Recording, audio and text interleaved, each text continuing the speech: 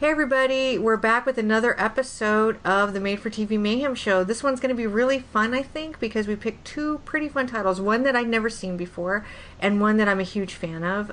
This week, in case you're wondering what our topic is Vixens, small screen Vixens. Now, I kind of did that randomly. I think we could argue that there are better Vixens on the small screen, but just when I was looking for something to pair together, these sort of hit me as, wow, these girls are kind of evil and awesome. So why not do a podcast episode about them? So the two movies we're talking about tonight is a 1983 movie called Summer Girl, which starred Diane Franklin. I kind of gave it two AKAs. One is Everybody's Evil Except Kim Darby. And the other title is Kim Darby's a Goddess. And we'll talk about that as we go on. And then we pair that up with a 1996 TV movie, so we're finally going back to the 90s, called The Face of Evil, which stars a teeny tiny Tracy Gold as one of the nastiest characters I've ever seen on a TV movie, and she's amazing. So we'll see what everybody else thought. And other than that, I don't think there's much to say, except I'm more prepared than usual. So that's not... I don't know. I think people are used to me saying that. I forget how to podcast if I go like 2 days without doing it. So let's just get started. Dan, what's up? Could I just say I'm up to my ears in Vixens over here. They're everywhere. The Vixens. I don't know that I've ever really met any Vixens per se. But isn't every man's dream to be up to their ears in Vixens? I suppose. One of my dreams was to one day be up to my ears in like hot caramel sauce. Oh, me too. Yeah, so I, maybe if you could throw a Vixen in there, hey, why not? Even better. I'm up for it. So how tall are you, Dan? 5'9", 5'10"-ish. Okay, so how tall do you think Barry Bostwick is? Oh, like 7'4", the height of a god. What if he was covered up to his ears in Vixen? There'd be a lot of Vixens. That is a lot of. I think he can only handle one at a time, but especially if they were Tracy Gold sized. Oh my God, that's so many. He could put her in his back pocket and like run down the road with her, which is amazing. Too bad they didn't do a film together. Anyway, I'll move on from that because this is going to go to really dark places, I think. But Nate, how are you? I'm fantastic. Now that fall's here, have you started wearing your bat PJs? Not yet, because it's still really warm here. Yeah, it's warm here too. I'm really looking forward to those, Nate. What are you wearing now? My gym shorts and a t-shirt. I'm very boring tonight. I don't know. It doesn't sound boring to me. Have you been working out? Sure. We'll go with that. Okay. Thank you, Nate. Okay. So that's me trying to be a Vixen. I'm not very good at it. I'm going to have to like destroy his home later. So if your house catches on fire in the middle of the night, that was me, Nate. I'm sorry. Because I felt denied. Oh, boy. Oh, I don't want that. I always just think of Fatal Attraction, I'm not going to be ignored, Dan. Oh, hey, I'm right here, Nate. It's funny. You say Fatal Attraction, and I scaled it all the way back to an early 90s movie called Obsession with Shannon Doherty. Like, I don't even get to the theater with my, references. And probably, 3 people recognize that film title, which we were going to cover. It was on my list, and we'll get to it. It's so, so good. But anyway, that's another Vixen for another day. Oh, by the way, if everybody's listening, this will probably come out afterwards, but check out Lifetime, because Shannon Doherty just made a new TV movie for Lifetime, which is a really big deal because she just recovered from breast cancer. And I think it's called... Oh my God, No One Would Tell. It's a remake of a Candace Cameron, Fred Savage TV movie from the mid-90s. I saw that one. Did you? What'd you think of it? I liked it back when I watched it. I mean, the original one now. Yeah. I've seen the new one, but yeah, I liked it way back when. I thought it was interesting to see Fred Savage play such a nasty character. That's what I'm hearing. So Shannon Doherty's going to play the mom in this. I don't recognize the actress playing her daughter, but it's kind of a big deal. It's been getting some traction over the last couple of days, and I'm really excited because I'm a huge fan of hers, and it's really nice to see her acting again, and she looks amazing. So that's something to promote right off the bat. This is going to be Shannon Doherty in her prime Vixen is what we're doing. So I guess we'll just jump right into it because I can't think of anything else clever or funny to say. Not that I ever say anything really that funny or clever. So Dan, why don't you go ahead and get us started? All right, here we go, folks. Summer Girl. Okay, it aired on CBS on April 12th, 1983. Let's see, director Robert Michael Lewis, teleplay A.J. Carruthers from a novel by Caroline Crane. A.J. Carruthers. I know that name. You do, and I think when I do the background, I'll mention a couple things about him, I think, and then we can, it'll probably ring a bell, but I can't remember offhand why. Okay. And I've got Meryl in front of me here for the names, so you might hear the sounds of Meryl crinkling here. Oh, so I love the sounds of Meryl crinkling.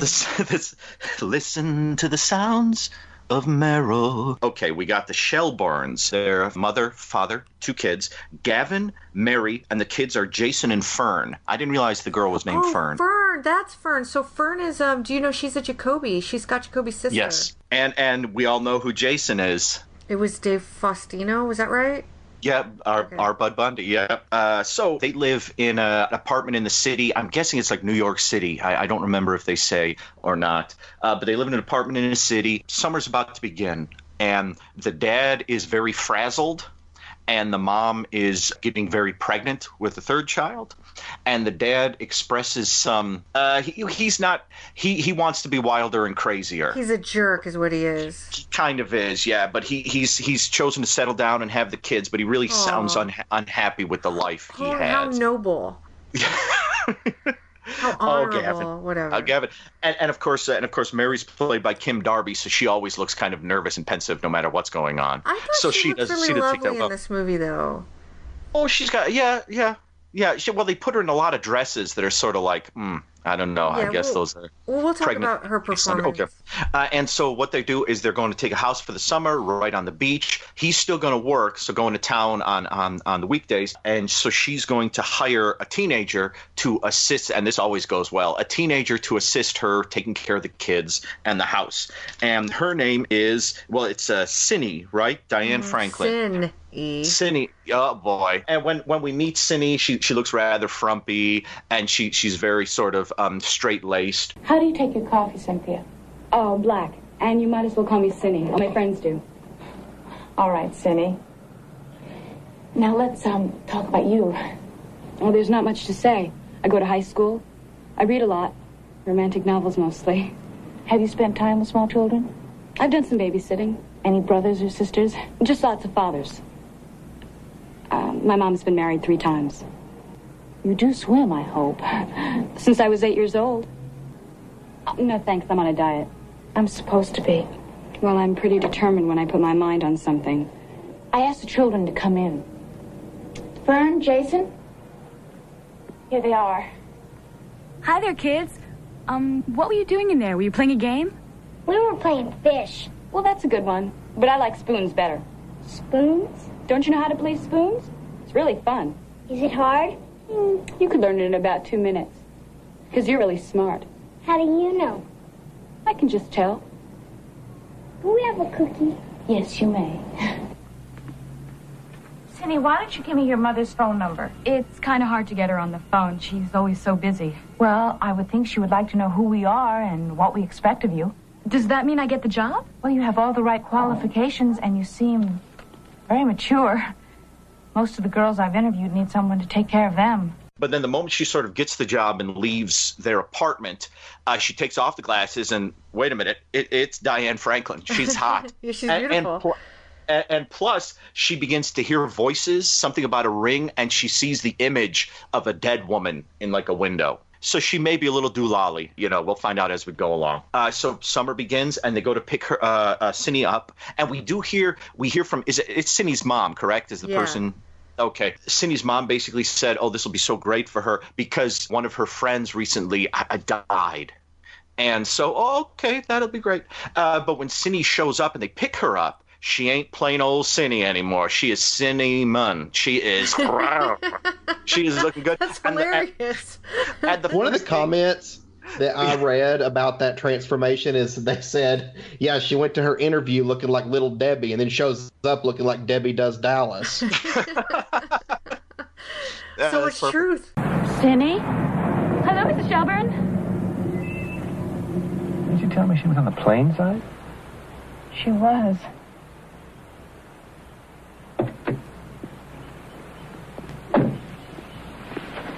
Here, I'll put those in the back for you.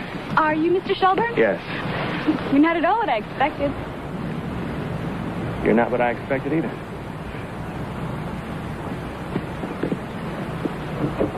Hi, kids. Hi. Well, Cindy, you did say you were on a diet. Do I look better? That determination of yours has certainly paid off. Okay, kids. Let's get to the beach, huh?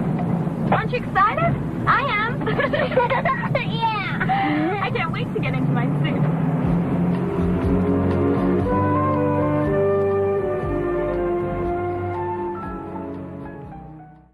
She shows up, and the first thing she does is she flirts with Gavin, and Gavin Gavin kind of has a look on his face like, what in the hell? And they go to the beach house.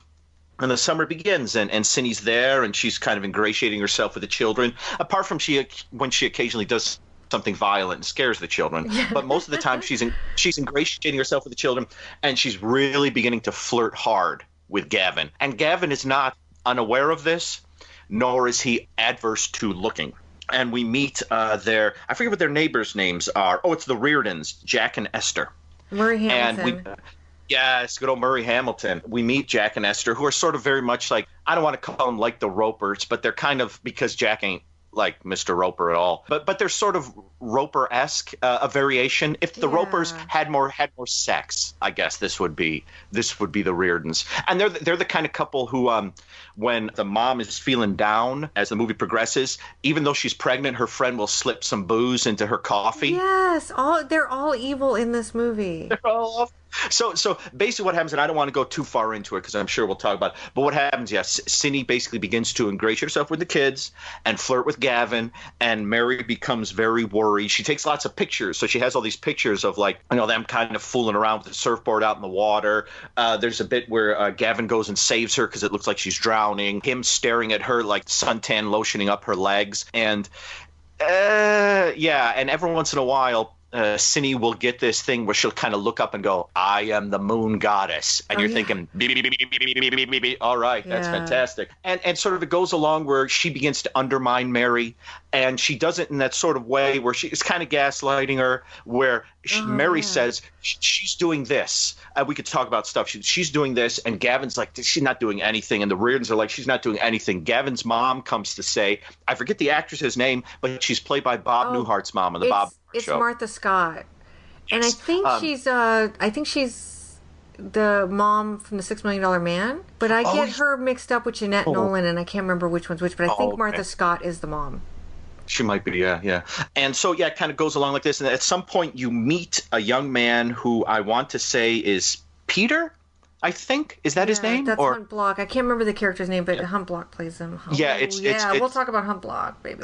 and sort of you get a little sort of strangeness here where one day this guy Peter shows up, and he's a bit older than Cindy, and it's kind of intimated that they were lovers at one time, and possibly the ring and the ghost that we keep seeing has something to do with his family and his, I believe, dead wife. I got a little lost here and there occasionally. There was a lot of names. There was a lot of stuff going on.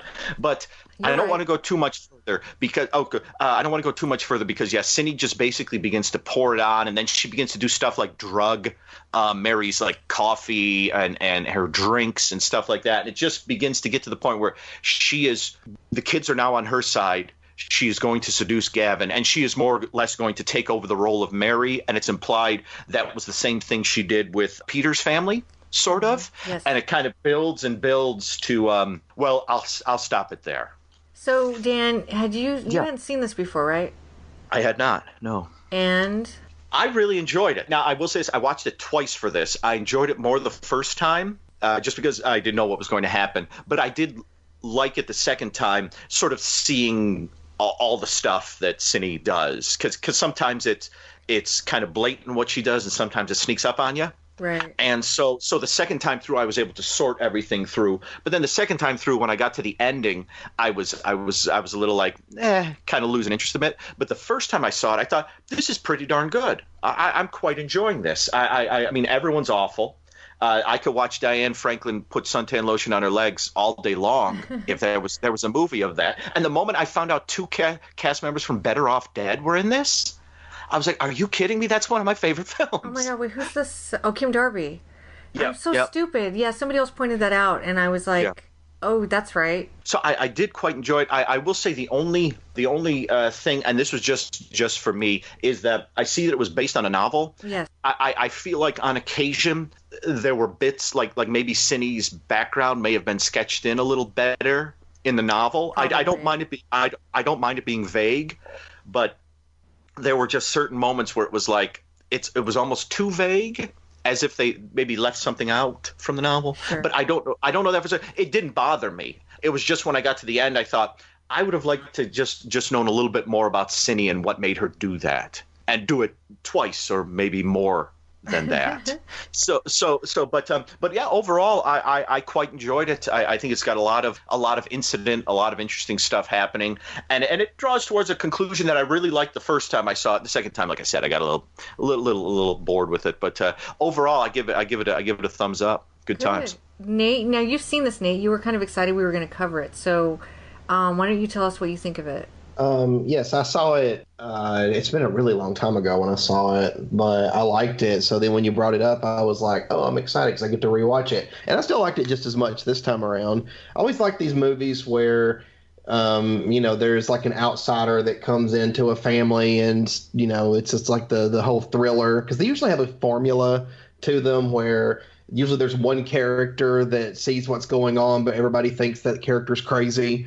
And that happens in this movie because, poor Kim Darby, poor Mary, I mean, good grief. She got to contend with a lot in this movie. And her husband's going and having an affair and then going to take the side of Cindy, who he's slept with, on his wife. And I'm like, you are not a very good person in this movie, Barry Bostwick. I am very disappointed. We can sort of talk about Barry Bostwick's career doing that in TV movies. There's a couple off the top of my head I'll probably bring up when it's my turn. But anyway, go ahead. I always think of Rocky Horror when I think of Barry Bostwick. I can't think of it. I can't think of anything when I look at him. I just get lost. I get lost. Lost in the hunkiness. Sure. He's so ridiculous. Yeah, he's ridiculous. But anyway, you don't get that way with Murray Hamilton. I love Murray Hamilton, but in a different way. Okay. But I mean, I like the ending, and I liked that one character got a slap across the face, which was well deserved. Right. That's right. There's another character that I think deserved one as well, but didn't get one, which I was very disappointed about as also. Yeah, we're going to talk about that end and Gavin, I'm sure. He kind of got off with more than he should have. He got off so easy in this movie. Yeah. Yeah, he did, and it upset me. But anyway, I keep cutting off, Nate. Go ahead. Oh, no, I mean, that was, basically what I was going to say is that I think it's a lot of fun. If you like those, like, Hand That Rocks the Cradle kind of movies, then, yeah, I mean, you'll like this one. It's just a fun movie. I didn't like seeing her kill that jellyfish, though. No. My jellyfish! You killed it! Why'd you kill it? What's the matter with you guys? Just a dumb jellyfish that didn't do anything but lie there. But it was mine and I wanted to keep it. Why'd you kill it? I just wanted to see what it would look like. Wasn't that funny? Just the way it went squish? No. I'm going to tell my mommy. You look cute when you get mad.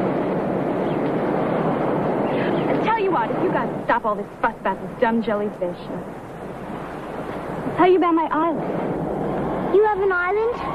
Where? I can't tell you that. How do you get there? I swim. Or I fly.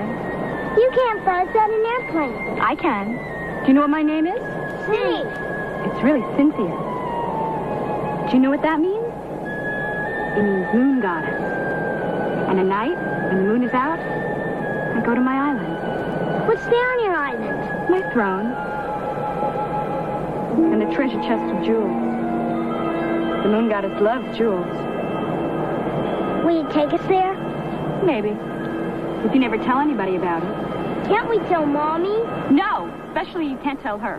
That was really dark. Very cruel. Yeah. I think it was good for the film, though, because I feel like you get a sense that she's crazy, but, like, what we're seeing, like, when she first sees that reflection of the girl and whatever she's looking at, the mirror or whatever, and you're like, well, she's obviously off her rocker, but you don't necessarily think of her as violent, even though she obviously, because you feel like it's an accident because they were fighting over the ring, right?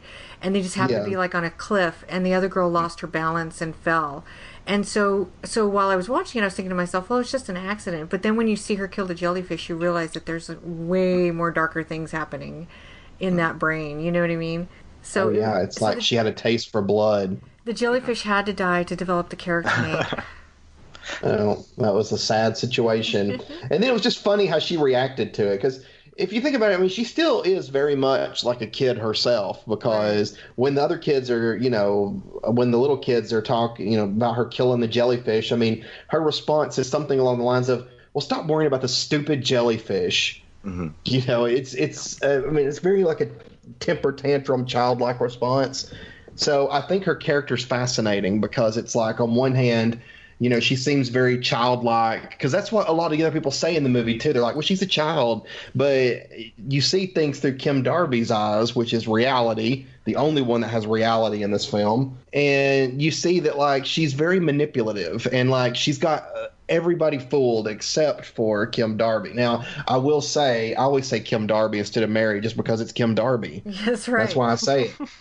The only thing I got to say is, like, she took a lot longer than I would have, because once she started in on that whole stuff of like, oh, I saw you shut off the hot water, so I know you did it. I'd be like, excuse me, this is my house, and you are being paid to help me out. So you can take that attitude and go on. Well, I don't ever want to. I'm not going to ever work for you, Nate. I do wonder if maybe because that was always the thing I had through it too. Fire her. Why not just fire her? Yeah, I would have fired her a long time ago. Yeah, and I thought maybe that was something. Maybe in the book there was something where it was like it couldn't be done or something like that. Because that's one thing that like there is a scene right near the end where she says, "You're done now. I'm letting you go." But by that time she's so entrenched that the kids are like, "What, mommy? No!" And you're like, "Fern, get to bed." The other one, get to bed. I forgot. The other one. But by that point, it's almost too late because she's gone completely round the rails. Well, I feel like though she was patronized throughout the whole film. Like, oh, she's pregnant and blah, blah, blah. And she's just a girl with a really great figure. And she's just a kid, like Nate said. And I feel like she felt so unsure of herself through like the first 80% of the film. Also, she was already skating on thin ice because their marriage was rocky to begin with. Yeah. So I think maybe, but it was interesting, if I could just jump in here. So I'd never seen this before, and I have mixed feelings about it. It's obviously a really good film, and I would recommend it. It's really fun, but it's also kind of frustrating, probably because the older I get, the more I relate to these older women characters that are, like, being treated horribly and then patronized about it, and they're just on their own trying to figure out how to like survive and like maintain this normalcy in their life. And I think Kim Darby's really good in this movie. I think everybody's really good. I think they play their parts really good, but like I really felt for her, and it's one of the few times I can think of right off the top of my head where I've seen Kim Darby with that much energy. She always plays like really kooky characters and really plain Janes, and here they dress her down because she's pregnant and she's in those frumpy dresses that Dan pointed out, and I agree with that. But there's something about her character too that I think is really lovely, and I've always thought Kim Darby was lovely, but there's something more overt about her loveliness in this film, which I really appreciated. And it bothered me not so much. I mean, like, they had a bad marriage, and whatever Gavin did. I don't like it. It infuriated me. But, like, it was already kind of heading into a bad direction. Mm-hmm. Do you know what I mean? And then Cindy just kind of pushed it a little farther, right? But hired the wrong gal. Yeah, but so I already was compelled to her character because she was in a bad situation to start off already. She was trying to do her best, and she honestly thought that this girl was going to like come in and help her, and it just got so bad. And I just hated that I just felt like she was getting stepped on by everybody. But there were these really great shots of her watching Gavin and Cindy and soaking it all up into that little memory bank of hers. I don't think she knew what she was going to do with it exactly, but she was soaking up every second that she caught them together. And so I thought the photos were really interesting. And it's too bad that they didn't really expand on that. Yeah. You know, that they weren't really ever used for anything. Like, I think Nate was talking about, since we're watching this movie through her point of view, I think it's interesting that the camera also is like a point of view that helps us see what's happening. You know what I mean? And so there's some really interesting stuff happening in the film. It just upset me in a way that, like, I guess these films are going to always upset me now that I'm kind of feel like I'm walking in the wife's shoes. Well, we could talk about the ending really briefly. So, Barry Bostwick's character gets off real easy, and he actually gets to play hero at the end. So Cindy seduces him. At first he's a little hesitant, right? And then he gives in pretty easily, and they have this one night stand. And I think they play it off really well, like the next scene where he doesn't really want to look at his wife, and he doesn't want to talk to her. And, like, you can tell he's like, oh, man, I think I fucked up, but, like, whatever. So I think they did it really good. You can feel, like, the tension and everything.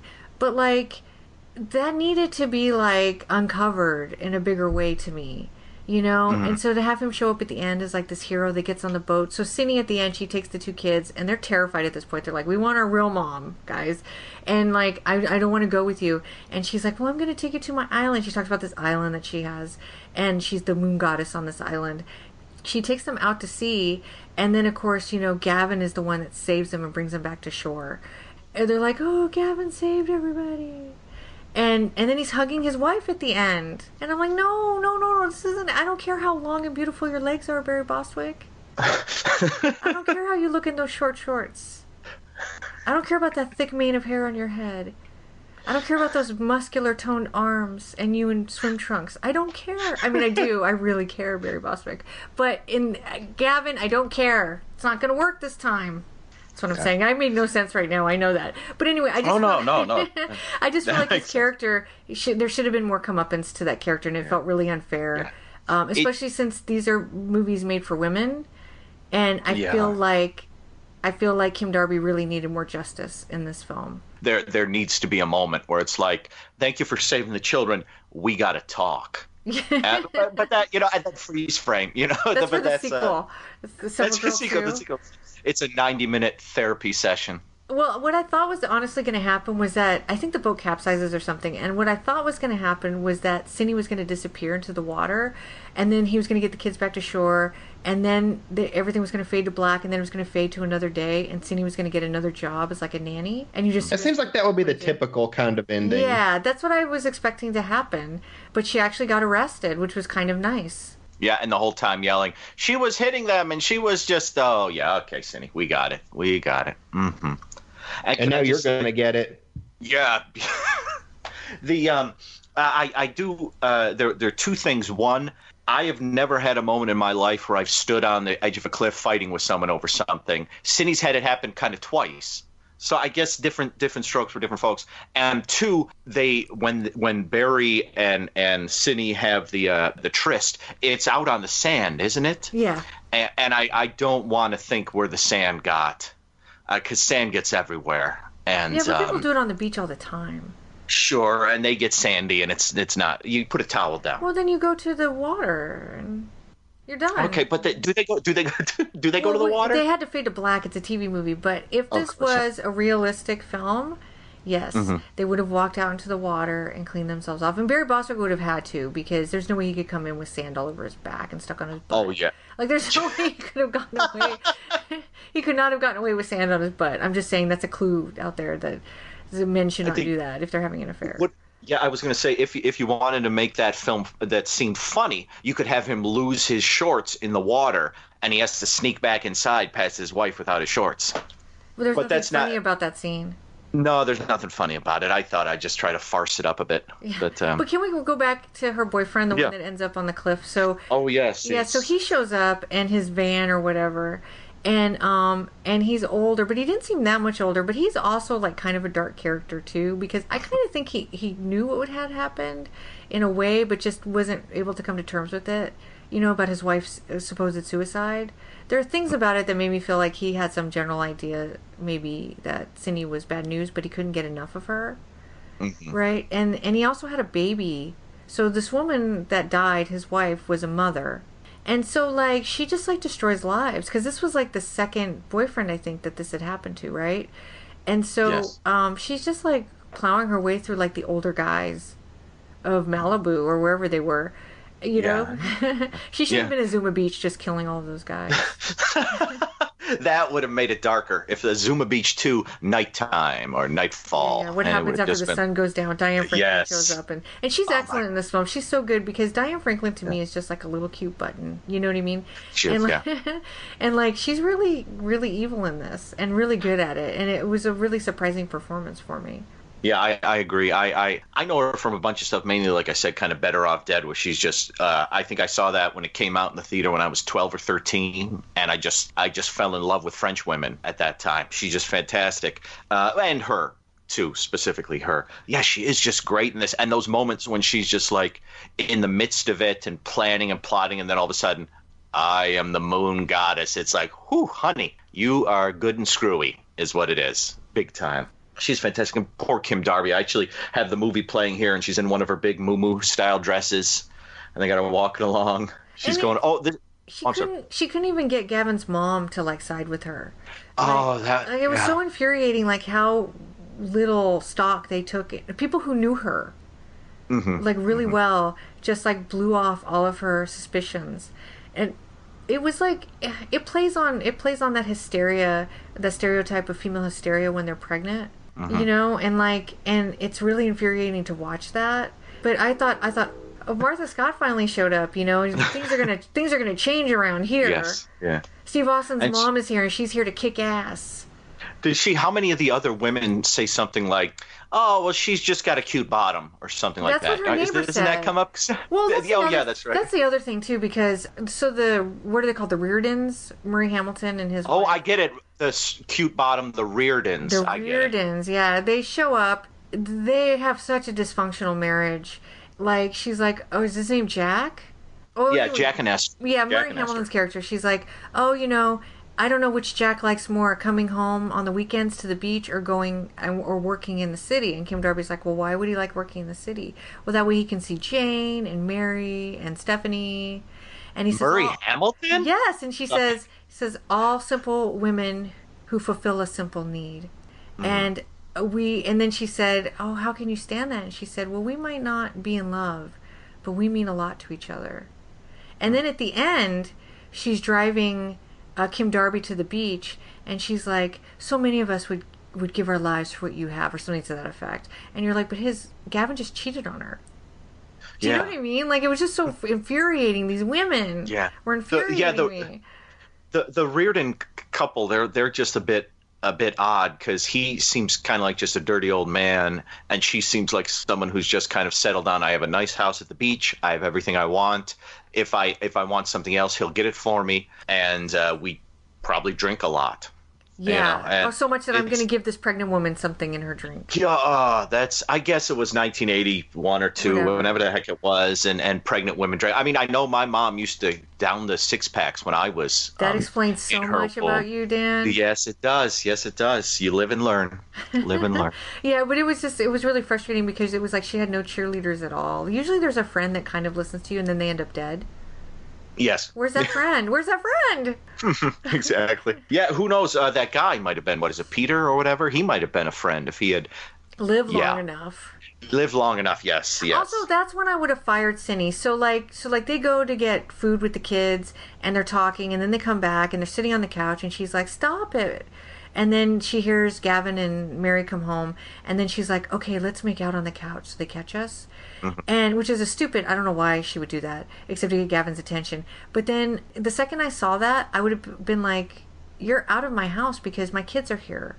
Yeah, you're not doing that. Yeah, and it's a midday. You know, it's not like it's 9 or 10 o'clock in the evening. No, the kids aren't asleep. They're playing a game in the other room. Yeah. And I would have been really... So anyway, there were things about this movie that frustrated me. And so, like, as a piece of escapism, like, I'd hate to say it's not a good movie because it is, but maybe it was just my frame of mind when I was watching it. But I was getting... But you know what? Do you remember that movie Pacific Heights with Michael Keaton? Sure, yeah. Yeah, that frustrated the hell out of me, too. But it's a good film.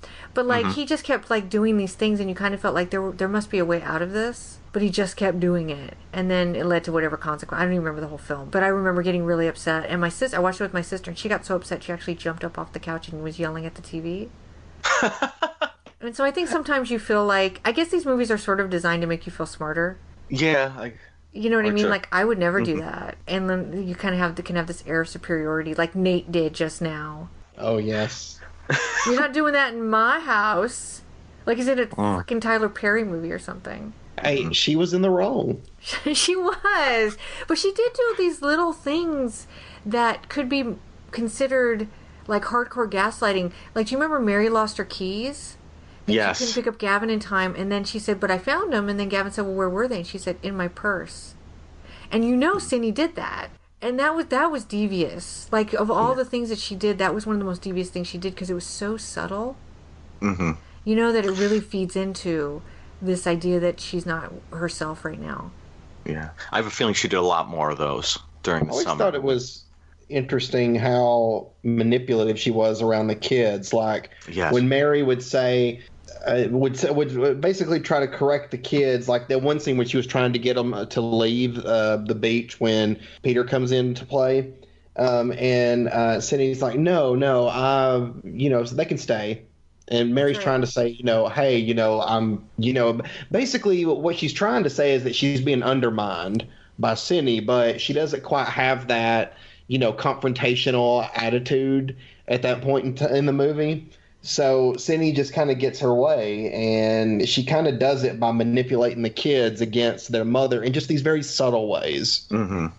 That way, eventually, when it comes down to it, like you were saying earlier, when it comes down to when she finally has had enough and fires her, at this point, Cindy's pretty much won everybody in the family over, except for her. Yeah, and Gavin's like, you fired her? And I wanted to throw something at my TV because, you know what I mean? Well, you're not going to keep her? I thought you needed help. Like, oh, God, stop it, Gavin. That's one of those moments, too, that makes me think I'd love to read the novel to see if that was a little more nuanced or something in the novel, because here it just seems pretty sort of blunt that it's like, really, man? Come on. Your wife is clearly going through distress. You cheated on her with this teenage gal, and this is your response to your wife being in distress? No. So I'm wondering if there was something in the novel that gave extra sort of impetus to that, where it was like he did that because of this reason, or I don't know, something. There's no excuse for Gavin, and I hate saying that. Yeah. So let's just briefly talk about Barry Bostwick as a snake in the grass. Mm-hmm. So oh boy.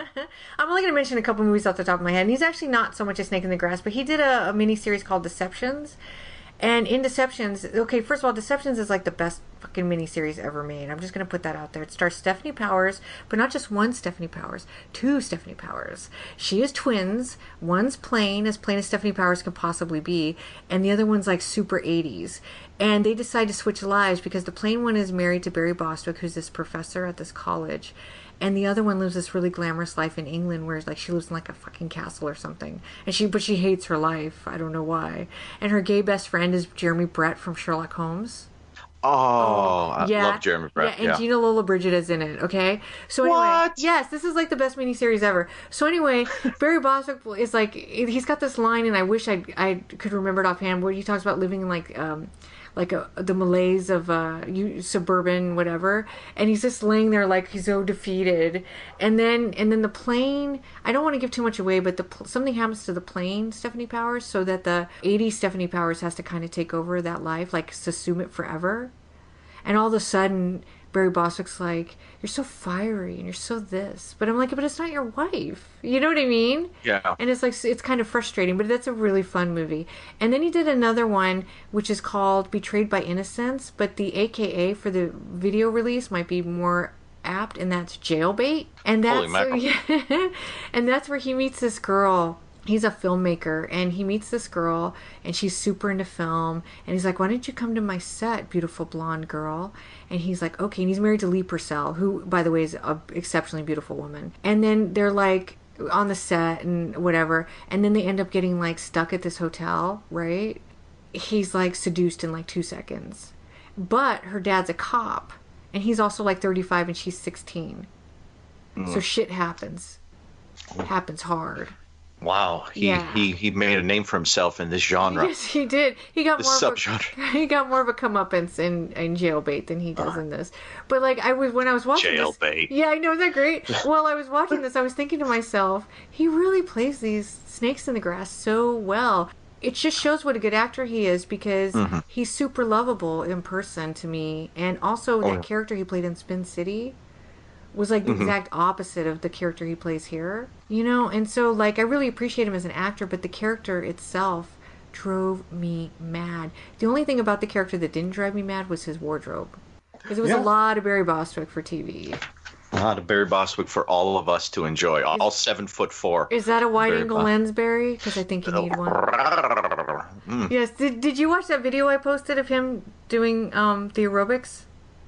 No, I didn't. Okay, well, I'll send it to you guys, and you can kind of see what Barry Bostwick has to offer because it leaves little to the imagination. Oh boy. Yeah. Yeah, I kind of love him, so I'm going to put that out there.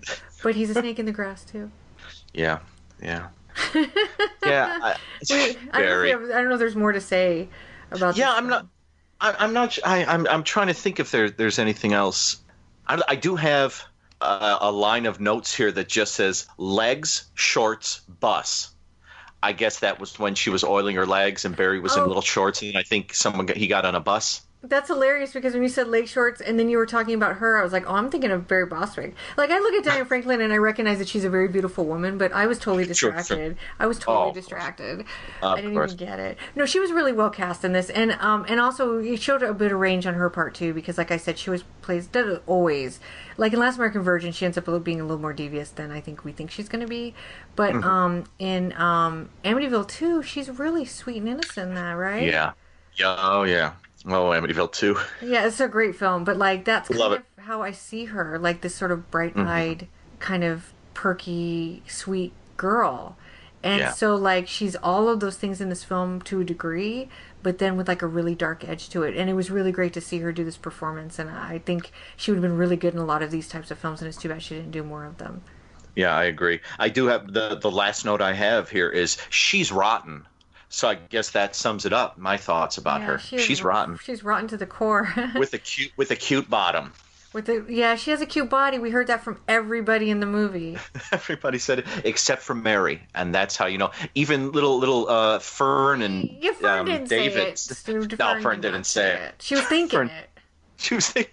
If they had kid subtitles you could access on the Blu-ray. That would be great. Yeah, actually, I would love to see this movie. I think it might have had a VHS release, but I'd like to see it get a DVD release or a Blu-ray. I think it would be a movie that people would really like if they had better access to it, like a really good copy of it. And Nate, do you have anything you want to add? No. I think we've pretty much summed it up for the Summer Girl. I guess the sun is gonna set on our Summer Girl. See what I did? It's funny.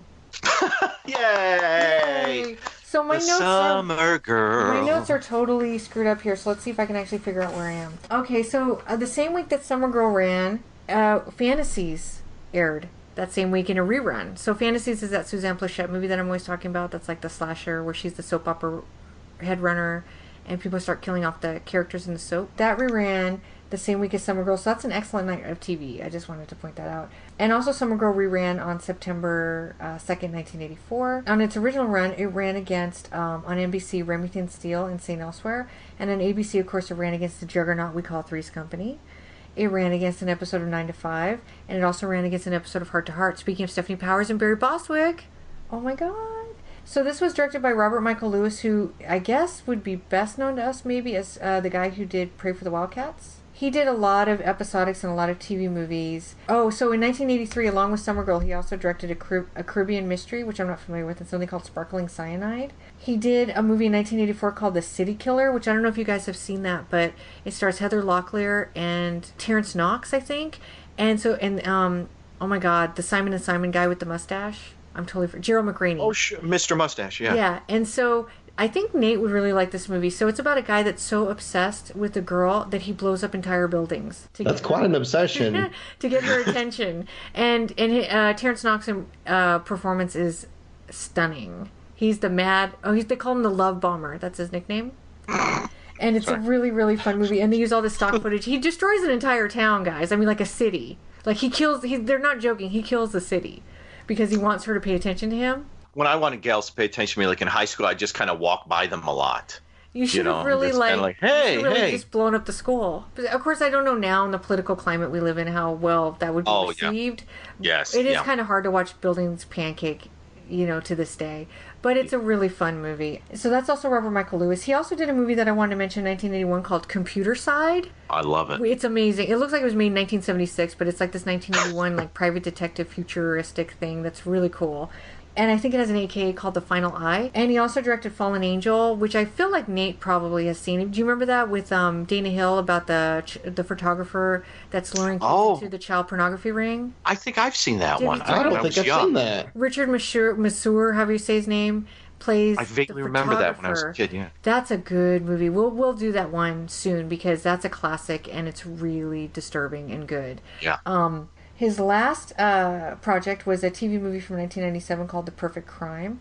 A.J. Carruthers wrote The Secret of My Success with Michael J. Fox. Oh, there you go. Yeah, that might be why you know him. I only wrote down 2 of his other TV movies, and that's The Making of a Male Model, which just came out on DVD, guys. And I meant to mention that on my social media with John Eric Hexum and Joan Collins and Ted McGinley. And I think Jeff Conway's in it, too. And it is... Excellente. And he also did that movie Forever, which is based on the Judy Blume novel about a girl who loses her virginity, and it stars I can't remember the guy's name. He was on Little House on the Prairie, and Stephanie Zimbalist.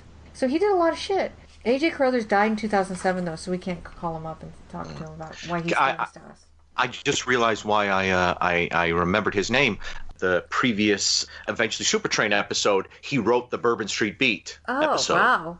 So it was because I remember I said AJ, and I tried to figure out whether AJ meant a jerk or a joy. And I chose a joy because I liked the episode. Well, but yeah, he's been writing since the 50s. I thought that the fact that he wrote The Secret of My Success really stood out to me because he did a lot of TV, and then he did like this Michael J. Fox thing at the peak of Michael J. Fox's career. You know what I mean? I don't remember thinking that was a particularly great film, but still, I mean, that's really exciting, you know. Caroline Crane, who wrote the book that this is based on, kind of facilitates herself between mysteries and young adult novels. She was from, I don't know how you say it, I think it's Croton on the Hudson. And I only mention that because that's where Kathleen Beller grew up. And she actually earned a degree in drama, and she worked as a model. And while she was looking for work as an actress, she just kind of dove into writing. It was something she enjoyed doing. And she's still alive, and she's written at least 17 suspense novels. And she teaches writing. Wow. And this is the only book that's ever been adapted into any kind of filmic adaptation. So, hey, Caroline, good for you. Yeah. Good for you, Caroline. Is it called? It's called Summer Girl? I think so. You know, I didn't look up her book titles. Mm-hmm. So I don't know. I just she has a website though, and you can go on her website and check her out. So I can't really answer that question. I didn't do the best research. Sometimes it happens. I don't think I gave you the ratings, did I? Let's see. Oh, I have them. Here, hold on a second. It got a 17.4/27.5, so all that means is 17.4 million homes with televisions in them were tuned in, which represents 27.5% of the television viewing audience. It actually looked like it was the ratings winner for the night. Oh, I guess it did better than Three's Company, which is kind of surprising. Wow. Summer Girl was actually part of a newly produced telefilm season for CBS, so I guess by 1983, the telefilms were still pretty prominent, but they were kind of dying off. And it was a big enough deal that CBS was putting 9 films into production that there was news articles about it. So some of the other titles that came out through CBS, through their co-productions, I think, was Rita Hayworth, The Love Goddess, September Gun, which I'm not familiar with, One Cooks, the other one doesn't, which I think also stars Suzanne Pleshette, Mother and Daughter, I don't know that one, Summer Girl, something called Night Partner, The Last of the Great Survivors, and a movie called Carpool, which I believe stars Peter Scolari. Oh, boy. So I guess you can imagine that I have seen that. I don't remember thinking it was that good, though. Barry Bostwick did the miniseries for George Washington immediately after this, so that's a pretty interesting double feature, I would imagine. And I also wanted to mention that Deadly Lessons aired this year, too, which is Diane Franklin's other TV movie, which is the slasher TV movie, and that got a 17.6/28 rating. So I did do a little research. Folks love their slashers then, so they did. We still do now. Deadly Lessons is the closest I think the TV movie ever got to like a legit slasher. I've almost watched Fantasies. I want to watch Deadly Lessons. Yeah, I'm not the hugest Deadly Lessons fans. I'm not gonna lie, but I think it's worth one watch, and it's got Bill Paxton in it. It has a lot of famous people in it. It has the voice of Bart Simpson. Oh, really? Nancy Cartwright. Yeah, and then that relative that moved into Too Close for Comfort with the short hair. You know that girl? That one I don't remember. Jim J. Bullock. No, it was a girl. And and some other people who I'm forgetting. It has Ali Sheedy's in it. Oh, wow. Yeah, it has amazing casting. Donna Reed's in it. I think David Aykroyd, is that the actor's name? The really good-looking dark-haired guy that's not true Aykroyd. He's in it. Bill Paxton. Oh, and Ponch. Or John. Oh. I'm sorry. John from Chips is in it as well. Is it just kind of bland, or is it? That's what I think. But you may think differently, because you like some bland movies, Dan. I'm just going to put it out there. I would argue that point with you, but not in this podcast. That's good. Because we got Face of Evil. Yeah, true. You just cut it out, and then I'll sound like an idiot. You'll have me say, well, I think, and then it'll cut to me going, wah, or something like that. Yeah, well, I'm kidding, by the way, but about your bland taste. But I mean, I think that you can watch certain slashers. I watch a lot of slashers that people are like, really, Amanda? But you even deep dive deeper than that. And so maybe you'll see something in Deadly Lessons that I didn't. I might, yeah. Yeah. I love Deadly Lessons. There you go. What'd you say, Nate? I said I love Deadly Lessons. Yeah, see, then you're gonna like it, Dan. So anyway, that's Summer Girl, and we got through that pretty quick. I don't know if that's a good or bad thing. Let's go on to The Face of Evil. Dan? Now, this is written by Gregory Goodell, I think. Goodell. I shouldn't have added that S. And directed by Mary Lambert. Yay! I'm a big fan of hers, the two Pet Sematary films. Oh, she's fantastic. And now this one, I'm going to try to keep it simple. A lot goes on, and I'm going to try to not get lost in it. And all of it's sexy, except for Perry King's ponytail. Yeah. So what we get basically is we get this gal, and you know what? I'm lost. She has so many names. I'm going to call her Evil, and I don't mean... Just call her Tracy Gold. I'll call her Tracy Gold, because on the moment I thought Evil, I thought it was going to become New Year's Evil. But yeah, so Tracy Gold. Wait, are you going to boil your hair, Dan? I'm going to go boil your hair. I am evil.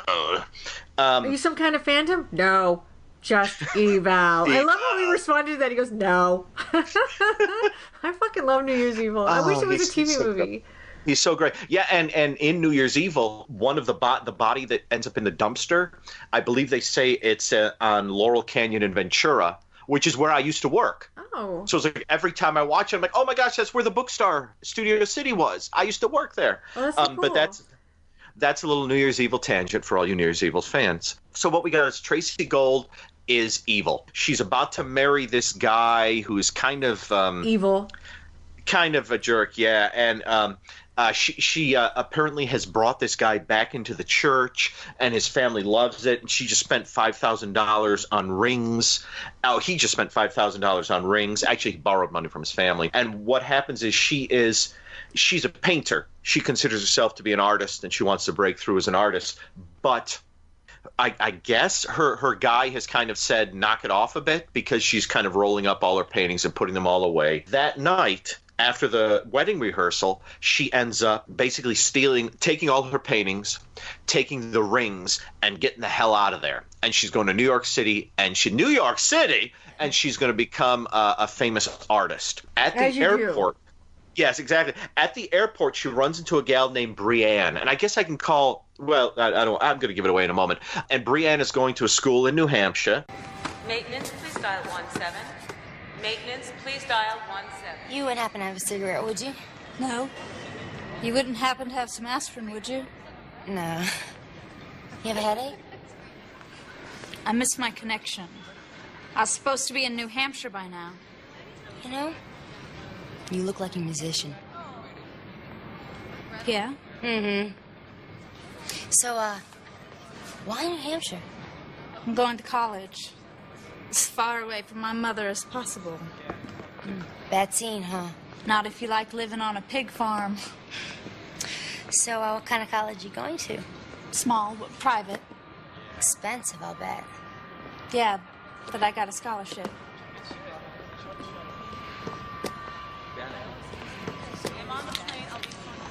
I'm an artist. I'm going to New York. Those your paintings? Mm-hmm. But my next series will be much bigger. 6 or 8 feet wide, if I can find a decent studio to work in. Oh, that's my flight. Guess I'm finally out of here. Flight 1798 for New Hampshire will now be boarding at gate. Good luck.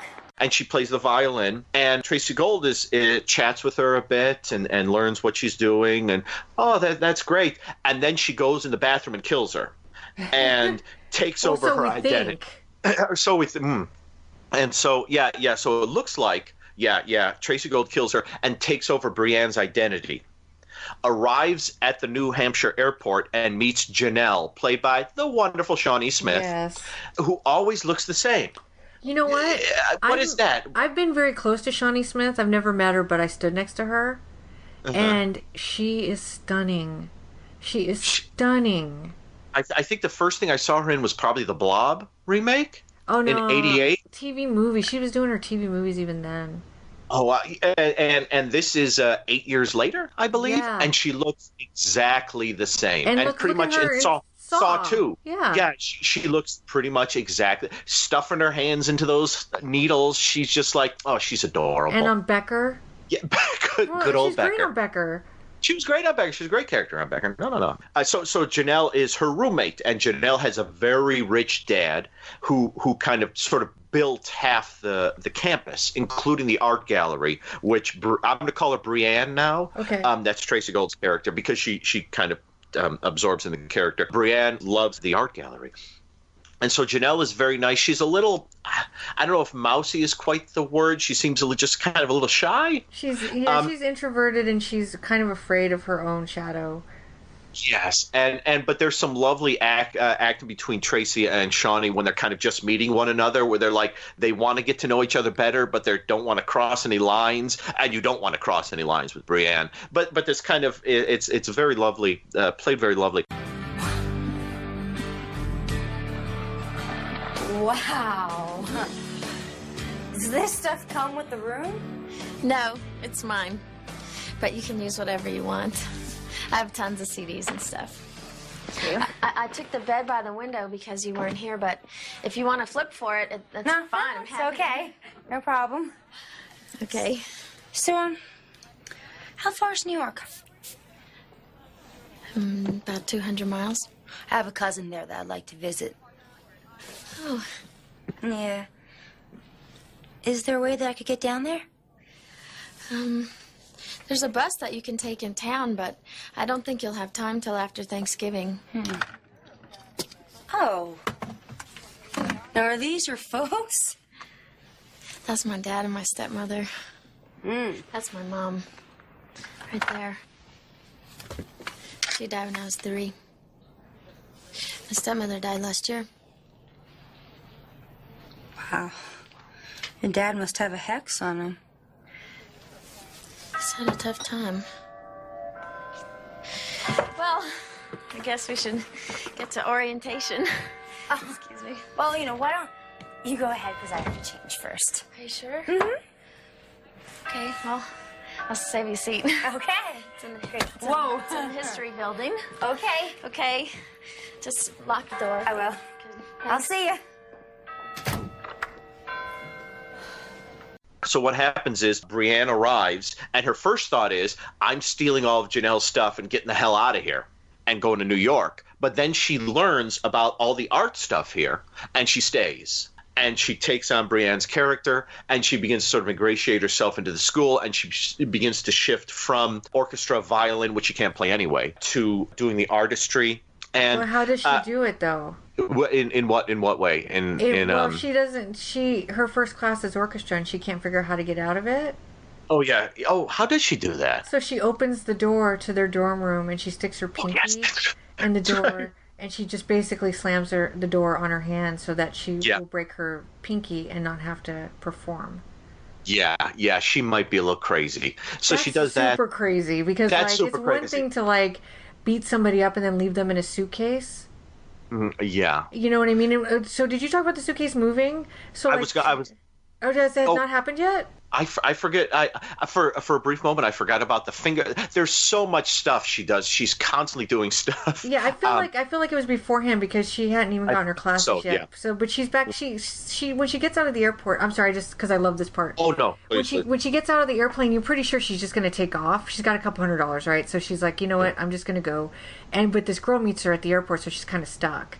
So she's like, all right, you know what? I'll go to your room, and you probably are rich. and whatever. She goes and she's got this luggage with her, which she was probably going to leave behind. Oh, she tries to leave it behind. Tried to. Yeah, and Shawnee Smith's like, oh, there's your baggage ticket. Let's go get your luggage. So she's like, shit. So she ends up dragging this piece of luggage back to the dorm room, and it starts moving. And so she leaves it, but she has to come back for it. And then she just drags it to like this ravine or something, and she throws it down the ravine. And there's like this really great long shot of just like it hitting all these things as it goes down. And then she's done. She just goes back. She takes it to I forget what it's called. It's not. Is it a pylon? Oh. She goes to a construction site. It's like there's that one Columbo episode with Patrick O'Neill killing Forrest Tucker, and he wants to bury him in like the pylon of a huge building. Right. It's the one Peter Falk directed. But she does that, so you get this great stuff of tiny Tracy Gold hauling this suitcase, which has a woman larger than her in it, and like throwing it down this. It's amazing. And it's just like, she is incredible. But yeah, I forgot about that. Yeah, there's a lot that goes on in this, folks, and I'm trying to beeline my way through it. Here's what if we miss things, everybody go watch it. It is chock full of awesome. Yeah, she's doing her thing, and she's making friends with some maybe questionable people. She's in a psych class where she completely does her own thing on a psych paper, and she writes this story. Oh, it's a poem, I guess, about this gal who like commits all sort of atrocities and her family and things like that. And it's like, could that be autobiographical? And she does things like sort of very much like Cindy in the last movie, like the best gal in the class. She steals her notes and all her stuff for a paper she's doing, so she can't do the paper. So the gal gets an F. And she kind of does stuff like that. And then she starts to get a little more hardcore on it. There's a guidance counselor who Brienne apparently met during the summer. And she says, well, you need to, if you want to change your stuff or whatever, you need to meet with the guidance counselor. You should know her. Yeah, she met with you this summer. You meet with her tomorrow. The guidance counselor has, I don't think this is spoiling anything because this is early on. The guidance counselor is an eye-dropping kind of gal. She has very dry eyes. So what does Brienne, our sweet Tracy Gold, do? She puts, I believe, acid of some variety in the eye drops. And it's just like she's sitting outside and you just hear, "What?" And it's just like, oh, God. So good. It's my favorite part of the movie. So, like, I run with a group, but there's one girl that I run with in particular. We run at the same pace, and I told her we were going to cover this movie, and she was like, is that the one where Tracy Gold puts acid in somebody's eye drops? And I was like, yes. And she goes, I love that movie. And so she does that, and it gets rid of the guidance counselor. And then soon after that, we meet Janelle's dad. And I just wrote down Dad. I don't have his name. Dad looks sort of like one of the lead guys from Fatal Frames, a slasher from around the same time. He does. He looks like Rick Gianassi. You're right. Yeah, exactly. There's a scene in Fatal Frames where like the main guy and another guy are like in an airport, and you're just like these two buff guys with this huge hair and like the long hair and the ponytails. This is how Dad looks. And the moment Brienne meets Dad, the vixen part starts to kick in, and she starts to ingratiate herself in because Janelle's mom died. And then he got remarried, and she died. I think I'm getting that right. Yeah, you're right. And so she recently died, the second mom. Not the second mom, the second wife. Yes. And so Janelle is and so the dad isn't doing so great, but he's super rich and has a mansion. So if you're gonna not be doing so great, it's better you're in a mansion than like in a hovel. Yeah. I do want to mention something just real quick, is that I really like that he comes in kind of later. And that they spend a good chunk of time just with Tracy Gold on campus with people her age, just kind of like trying to survive as this fake student. Yeah. It's so well developed in a way that, and it's different, right? Because like in Summer Girl, in 10 minutes, Gavin's like in the car and she's been found out and we know what's going to happen. But here he's almost like a twist. Yes, you know? Yeah. And it's great, too, because there are several moments where if you hadn't seen her doing horrible things, there are several, like, montages of people, like, rollerblading and just hanging out and walking around. And wait a minute, it's not a girl-only campus, is it? Did I say that earlier? No, it's not. I'm sorry, everyone. For some reason, I thought it was. I don't think it is anyway. I don't think so, because there's a guy rollerblading in a montage, and so you get moments like that where like the music is playing, like we're all having a good time, and she's just there and she's drawing and she's painting, and she's very convinced that she's a super artist. Well, she is. And she could be, yeah. She definitely does. Whoever did the art for this film I should have looked up art direction, but like they did a really good job. I thought some of the paintings were really amazing, especially that one with the box. Yes, and the dad says something like, "A woman bent or stuffed into a box. Where did you come up with that?" Yeah, I wonder. Yeah, I've seen the earlier part of the movie you weren't in, Dad. I know what's going on. Eventually, it's let's all go to Janelle's house for Thanksgiving, and a bunch of gals come around, and slowly but surely, Brienne begins to sort of put her moves onto the dad, slowly but surely. But as it goes along, and I'll wrap it up shortly, but she is trying to sort of ingratiate herself into Janelle's life, which is kind of a life she kind of intimates that she never had. And she's kind of trying to push herself into that life, all the while committing all sorts of horrible atrocities and things like that. And eventually Janelle sort of begins to twig to what's going on. And she really does the day when she says, more or less, like, I'm going to have dinner with my dad tonight. And Brienne says, oh, great. And she shows up with pizzas and has put like rat poison in Janelle's pizza. And so Janelle gets sick and Brienne goes out with the dad. So Winton College is just a stop for me. A chance for me to build my portfolio on my way to New York. You're so sure of yourself. My first wife was like that. Janelle's mom. Yeah, Janelle is nothing like her mother. She's much more like me. I guess that's why we have such a hard time. No way are you as insecure as Janelle.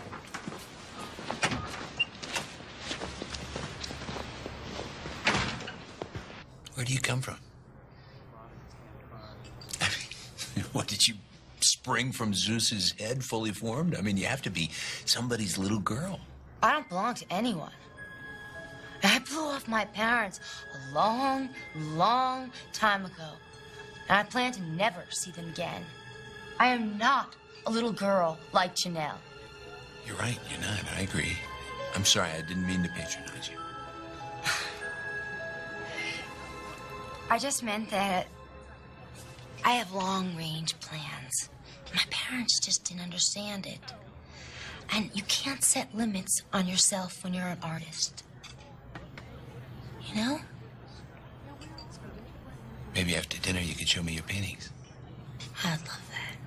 And Janelle, looking like death warmed over, but still cute in like a hoodie kind of thing, watches her and her dad have like dinner and then hang out at the art gallery. And the dad is like, I'm going to get you a showing somewhere. And Brienne's career begins to sort of start as an artist as Janelle is sort of seeing what she's doing with her dad. And it builds, and I'll kind of stop there. But you can see the vixen-y stuff begins later in the movie, but it's there. So I'll stop there. But there's a lot of stuff going on in this one. There's so much stuff. This is like an amazing film. I'm so glad we finally got to watch it. It's one of those movies that, like, I think I just caught on Lifetime in, like, the early 2000s. And then I was like, oh, my God, I would give anything to be able to watch The Face of Evil right now. Like, how many times have I said that to myself? I don't know, a ton. So, and now I have a copy of it, so that helped. Nate, you said you'd never seen this before, right? Right. And? I thought it was great. I mean, again, like, these kind of movies are the kind of movies I love. And I thought this one was just, especially like there are scenes that I thought just played very campy, and it was just so entertaining. I don't know. I thought that the dad in this movie was not very bright on the uptake here. Right. Maybe. So much so that at the end, and this is kind of spoilerish, but when there's the big battle at the end and he rushes in and sees that they've basically been fighting, I half thought for a little bit that he was going to believe Brienne. Yeah. And she was like, oh, she attacked me. She ruined my painting. I thought it was fun watching them get in their little fight and destroying the painting and stuff. It was a great moment. Yeah, great cat fight. Yeah, it was a lot of fun. I have not seen Tracy Cole play a character like this, so it was very interesting. I just always think of her from Growing Pains. Sure, yeah. Sure. Carol Seymour. Yep. And so it was just a lot of fun. I love watching people that I only know from certain roles playing like something totally different. Yeah. And of course, here she's playing a complete psychopath. Maybe she and Cindy would have gotten along really well. Oh my God, they would have exploded. Yes, that's true. There would have been too much psychotic for one room. Yes, way too much. But yeah, like I loved the scenes, especially like with the door when she slams her finger in the door. And Shawnee Smith like just screams when she does it. Yes, I can understand. But no, I mean it's a very entertaining movie. There's not any dull moments in this film, I don't think. I thought it was just entertaining from beginning all the way to the end. And I actually thought that there's a scene towards the end. And this is also kind of spoilerish. I'm sorry. There's the scene towards the end that I actually thought was really like well done and very creepy when they find out that basically Brienne, quote unquote, has been doing this over and over. And when Shawnee Smith asks her at the end, "Who are you?" and she just kind of whispers to her, "Well, I was almost you." And I thought, oh, that was a really good moment. You know, that's so Very creepy chilling. though, because she slept with Perry King. So when she says, "I was almost you," I mean, what is she saying? Oh. Think about it. There's some crazy psychology going on there, Amanda. Something going on. Well, it makes it more Yes. disturbing. Like, does she just think that? Well, that would, yeah. I mean, like, does she think daughters and dads have sex? Oh, is that And is that part of her based in problem? wherever she began or she was originally? Oh, Yeah, you know what I yeah. mean. Like, it has a layer there that's like, whoa, what did she just say? That's another double feature for this show, I think. Maybe not a That's happy for Freud. one. It's for Freud. Yeah. I mean, yeah. But I'm really glad you picked it. I had a lot of fun with this one. Yeah, I thought you might like it, Dan. You know me in 90s TV movies. You love them. I actually I've enjoyed the one we've watched. I We liked. watched two. Didn't We I? watched two Tori Spelling movies. You liked them both. Oh, yeah. I think I liked them both. I think the thing I love about this movie is that I think the critical term is batshit. Yeah. I just think this film drops you unlike the previous one, which there are sort of gaps which I feel the novel may have filled in. This one, I don't think anything could fill it in. It's just you have this character dropped in, and the first scene is like her sitting there kind of trying to feeding a little bird Yeah, so good. as this cat is poised to jump on it. And then the bird takes off and the cat jumps, and a little girl comes by and says, you know, what was it? Didn't you see the cat? And she says, what do you think I was feeding? And you're like, oh, there you go. And this, not to go off on a tangent, but this movie begins more or less with a shot of a black cat. And when I see a shot of a black cat in a TV movie, I think, don't be afraid of the dark. Oh. Which starts with a black cat, doesn't Yes. it? Am I crazy? Yes, you're right. I just think, okay, this was, again, sometimes I have to stop myself from watching these movies a second time because I got to the end of this first one and I stood up, walked over to my wife and I said, that was fantastic. I mean, it's so nutty. It's so continually nutty. And she keeps upping the ante and changing the stakes and going over here and going over there. And then in the end, you're like, how many times has she done this, taken on someone else's identity? And the ending scene is like, oh, she's about to do it again. She's about to possibly break out and do it again. And it's just it was so crazy. Now, the second time I watched it, they save the seduction scene for literally like 10 to 15 minutes before the end, which I liked the first time I watched it. But the second time I thought, well, there's a moment where basically the school calls her out and says, you're not Brienne. Oh, that's right. Leave. But the dad is like, I invited her in the home. I'm going to let her live with me, you know, because she did some bad things. But really? You think? It's kind of like the second time through the last 15 minutes or so, which is as much as I love the cat fight and the very end, was sort of like it felt like it was maybe going on a little too much.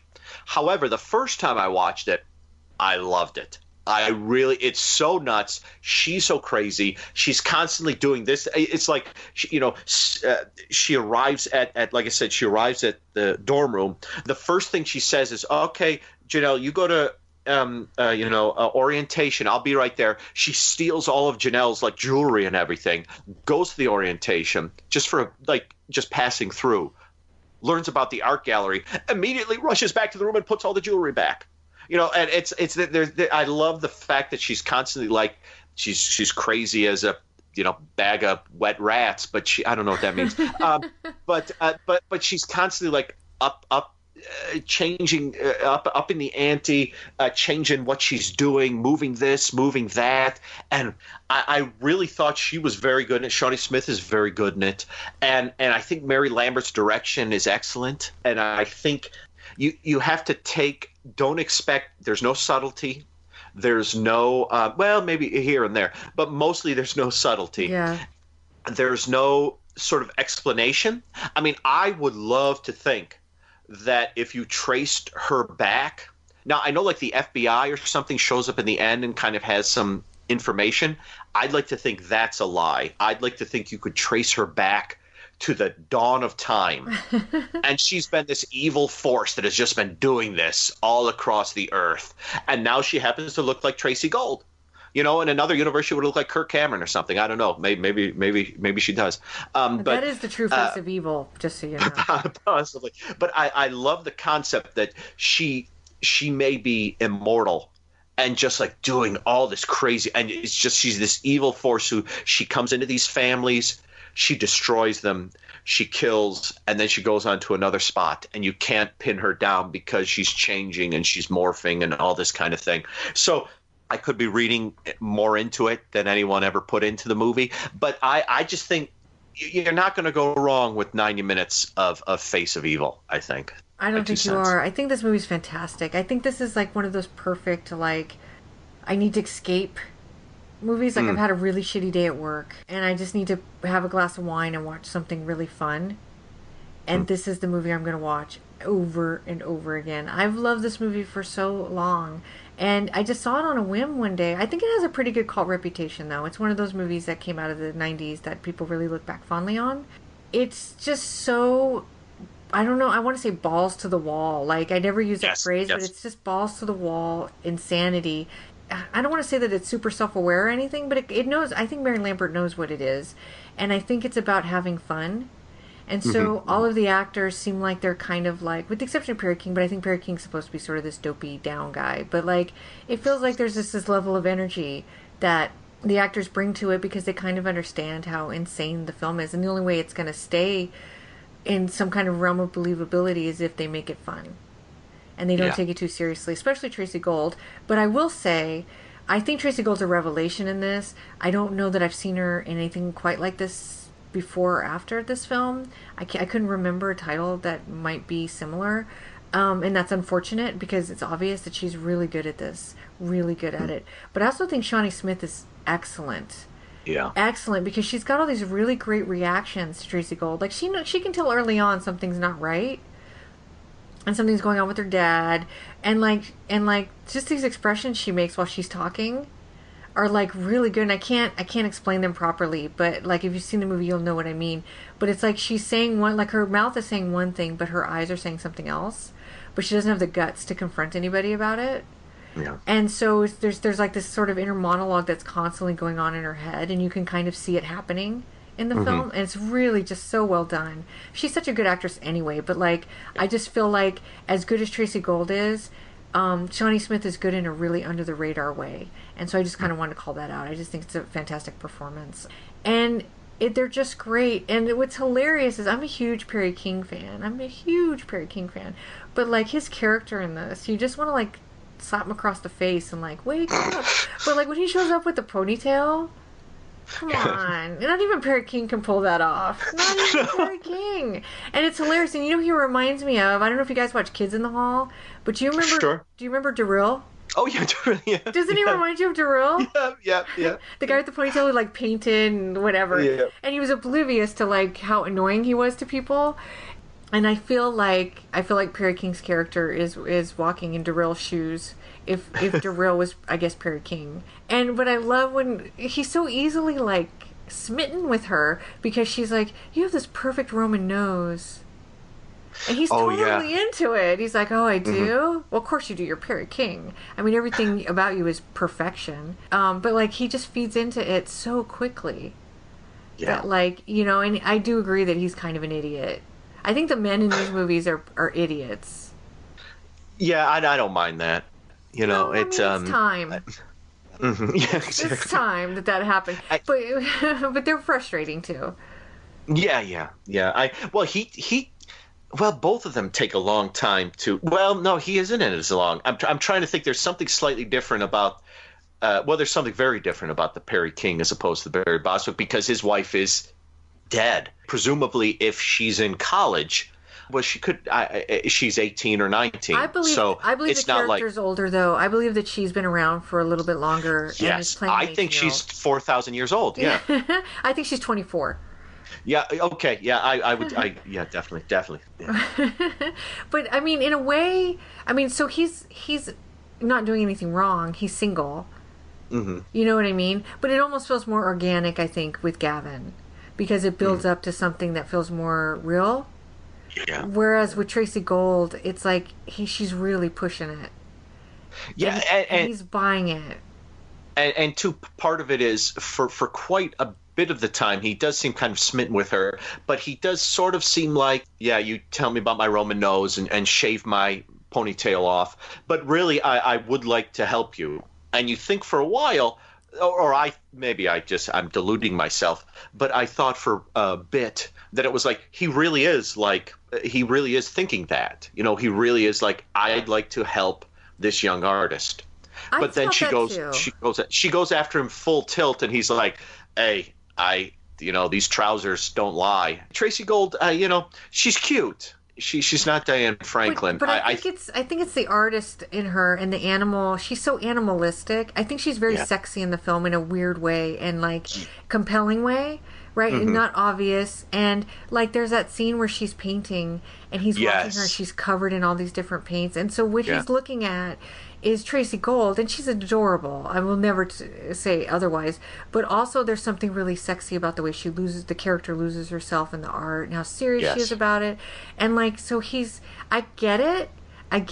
But I also think at the same time, it's his daughter's roommate, and that he should have better control over things like that with girls like that, just because of their situation, you know. And so that makes it frustrating in that way. But it's more that it's so obvious that she's feeding him exactly what he wants to hear, and either he doesn't give a shit or he's just stupid. And so his second wife did just die, so there could be she did the same thing because her big thing was spending his money. They talked about that, and I feel like after his first wife, maybe he had to like have a woman maybe in his life. They don't really expand on it, but if this was the Perry King's version of the story, it's probably that he just needed a woman in the house. And then it gets all kinds of Poison Ivy too when she tries to subsume the life.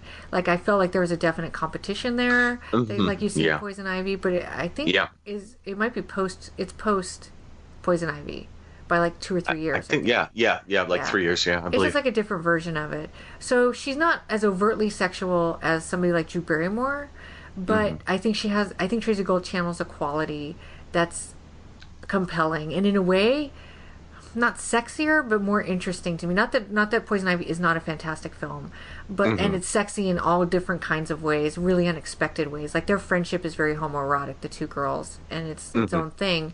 But there's something, I guess, compelling in a different way about Tracy Gold that I bought in terms of Perry King being attracted to her, but him taking it to the next level was the part that I had a hard time with. I think like when you see anyone with their passion and doing it and being good to do it, exactly, being good at it, that's sexy in a way. There's also that stereotype that she's feeding into too, like this artist is like at their core like just sex. Do you know what I mean? Like there's this thing about female artists that like was huge in the 90s, that they like, if you watch the Rachel Diaries or something, I'm sure they had a female artist who had these like sort of really basic primal like qualities to them that like made them seem like they would just be like animals in bed because they were just so passionate. They understood art and emotion and like they felt everything. You know those girls. I was that girl. Oh sure. Did I just say that? I think you just said that. I wasn't that girl, but I like that girl. I always liked that girl. But you know what I mean? There's a stereotype there. Now, why weren't you that girl? Because I wasn't an artist. Oh, well, you're I would just walk right. up to guys at the bookstore I worked at and say, hey, I'm like an animal in bed. Take your chance. And they get a split second. Yeah, they have would like thumbs up, thumbs down. She so passionately shelves those CDs that I have to believe that there's a primal instinct there. Well, I know. I think I've told you before, when I worked for 2 years at Bookstore Studio City, the two aisles I was in charge of were the computer books, although I knew nothing about computers, and romance novels. I had those too. Yeah, I used to have more interesting conversations with the women in the romance novel aisles than, and we used to discuss Fabio novels too. Sure. And when I think of Fabio, I think of the dad. Yes, actually, yeah, that's interesting. Well, he's definitely like, it's interesting. Perry King has so many romantic hero qualities, but like in this movie, he is really kind of a crashing bore. I think that's what his own daughter called him. Yeah. And or colossal bore, she said. I say crashing bore from Blood Diner, same thing. And when he says this party's a crashing bore, but he's boringly wealthy. Is that something? Well, he's ridiculously wealthy, but he has like he's kind of a shell of a man, and I think that's where Shawnee Smith gets her character from. Like she's kind of. They do say that, yeah. And so she has to grow a pair basically as the film progresses, the pair that he refuses to have. And take over, which is really interesting, actually. Yeah, this movie's fantastic. It's just, it's the best. It's the best. I don't know what else to say about it except that it's one of my favorites. I don't know if it's in my top 10, but it's probably really close.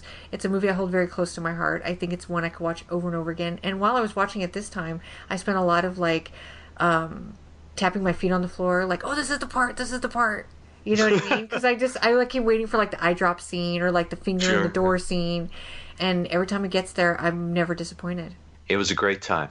I definitely, I was wary of it when you said we were going to talk about this. I thought, I don't know about this one. But it just, like I said, it's batshit, and it just dives right in, and everyone's having a good time, and it keeps it going. It keeps going until the freeze frame. It just keeps going. It keeps doing stuff, which is great. Yeah, it's got a lot of energy to it. Did anybody want to add? We're going to this really fast. It's almost scary. Yeah. Did anybody want to add anything? Did you see who the production designer was? Yeah, it was Alfred Soul. Alfred Soul, yay! Yay! That was really cool. That surprised me when I saw that. I will say one of the sort of plot lines that runs through it is the thing with the jilted fiance. That was an interesting plot line because it's spoiler, she kills him. It's kind of an interesting, it's not quite like a stepfather kind of thing with like the cop who spends the whole movie and then gets killed. Spoiler, sorry everyone, it's Stepfather. It was years ago, you should have seen it. That's kind of an interesting sort of plot line. It's not quite like Terra 10 Killer with I forget the Nate, what's the guy's name in Terra 10 Killer who comes after the gal? We need to talk. Do you remember his name? Oh my goodness, I don't, because I always think of Tor. Yeah, yeah, of course. But it's not Tor. But it's sort of a Terra 10 Killer type thing where she goes away and he comes after her, and then Tor kills the guy in Terra 10 Killer and she kills the guy here. So maybe it's not quite the same at all. But I just thought of that. But that's kind of an interesting plot line that goes through it because it kind of at the point where Brienne has decided to kill Janelle. Right when it looks like it's about to happen, suddenly this guy reappears. And suddenly it's like great because it's going one way and you think it's going there, and suddenly the plot like skews off into another direction for a while. And then just the moment where the dean calls Brienne into her office, she steps in and she's like, "Oh, hello, Dean." Well, she doesn't say hello, Dean, but she says hello, and there's another woman in there and she kind of looks over at her, and the dean's like, "Well, don't you have anything to say to her?" And Brienne looks at this woman, and the woman just says, "That's not my daughter." And then you realize it's Brienne's mom, and it's great because Brienne's mom, like Tracy Gold, pours on the waterworks and everything. Good. So good. And it's so good because Brienne's mom is just like, nope, not having it. She was trying to run away. She was pregnant. I will say that if you want to see Tracy Gold do that, she does that a lot as the movie goes along. I enjoyed it, but I think there may have been one too many of those possibly, but I enjoyed it anyways. It's the best. It's the best. And can I just I'll just say one more thing. The closing sequence, I don't fully want to spoil it. I don't think we have. I think we have. Oh, okay. Well, she gets arrested. So she's in the car and she's got the handcuffs on. I think the FBI are there and everything like that. And she's like in a car with a guy who's driving her to wherever. And it's just this weird scene where it's like, well, I don't know what to do. It's that they did this and that and that. And, well, it's going to be all right. Calm down. Well, do you think I'll go to jail or whatever? Well, if they don't have any physical evidence, you'll be scot-free. And she gets a look on her face like, oh, do I really have to have these handcuffs? Yeah. Don't worry. Once we're off campus, I'll take them off you. I thought, who is this guy?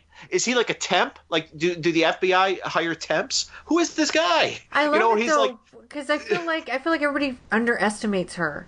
yes, and that's the point of the scene. But it's also like, to me, it's like, okay, she's clearly done some crazy stuff.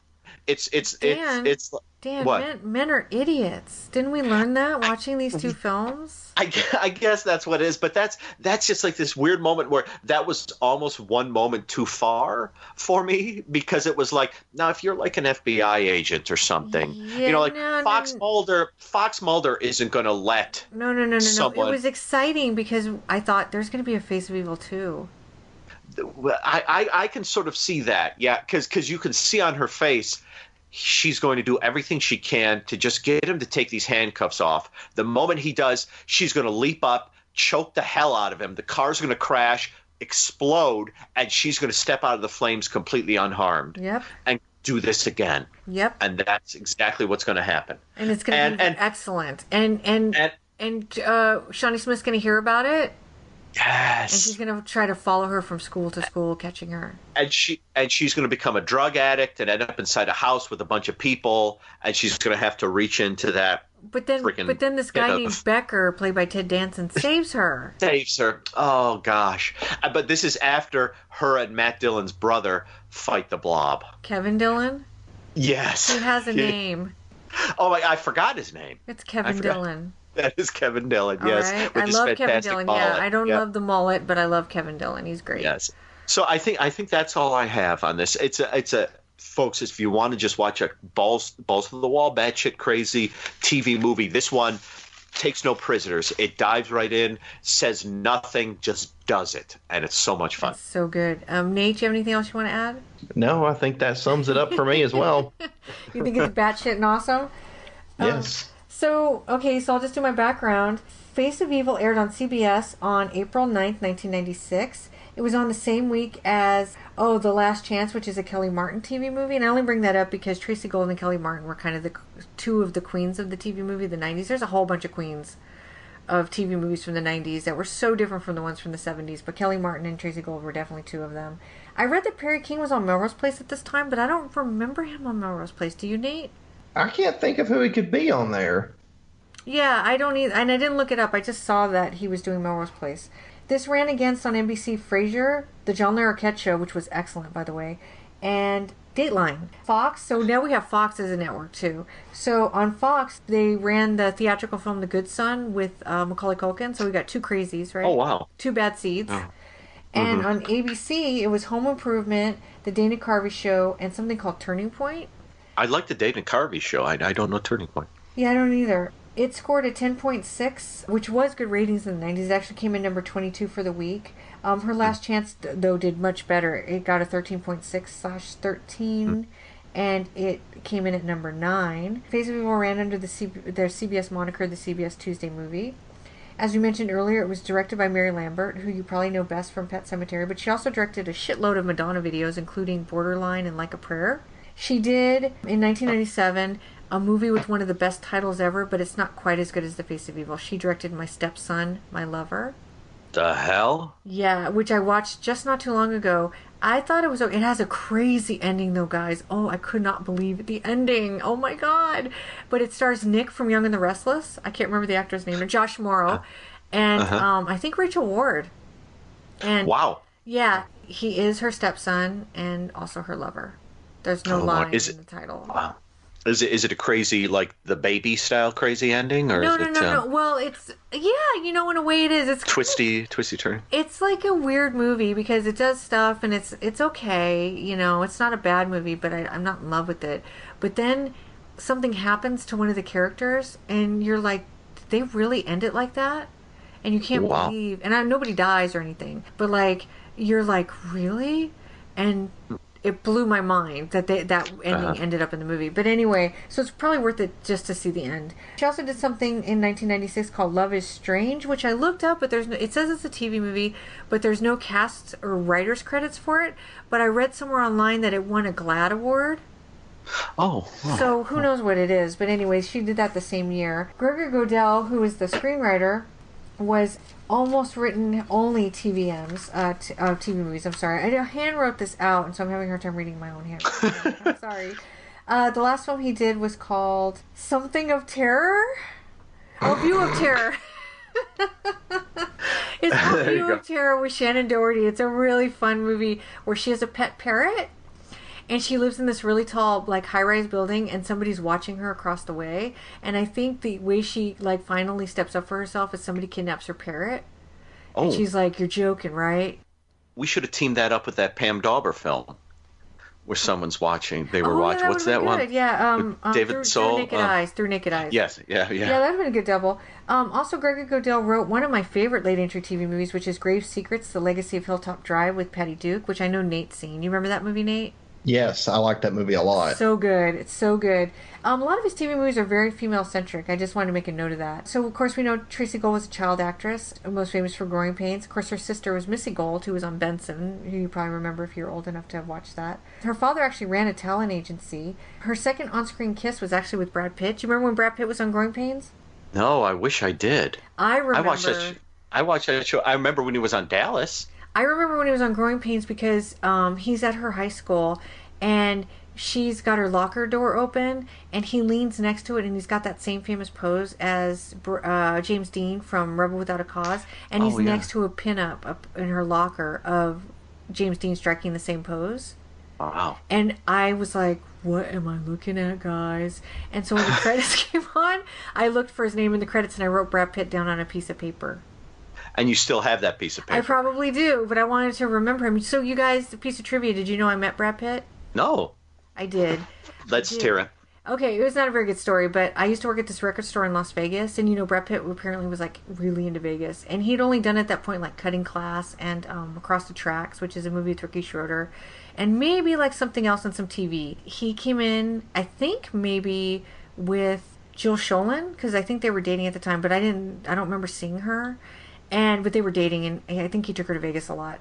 My friend Paul was getting ready to ring him up at the register, and I literally pushed him out of the way to ring him up because I recognized him from Cutting Class. And he was buying a Harry Connick Jr. CD, and I was like, "Oh, this is a really good record." And we just talked about Harry Connick Jr. for like 30 seconds, and he was very nice, and he was like a painting. He was like a little angel fell out of the sky and landed in front of me.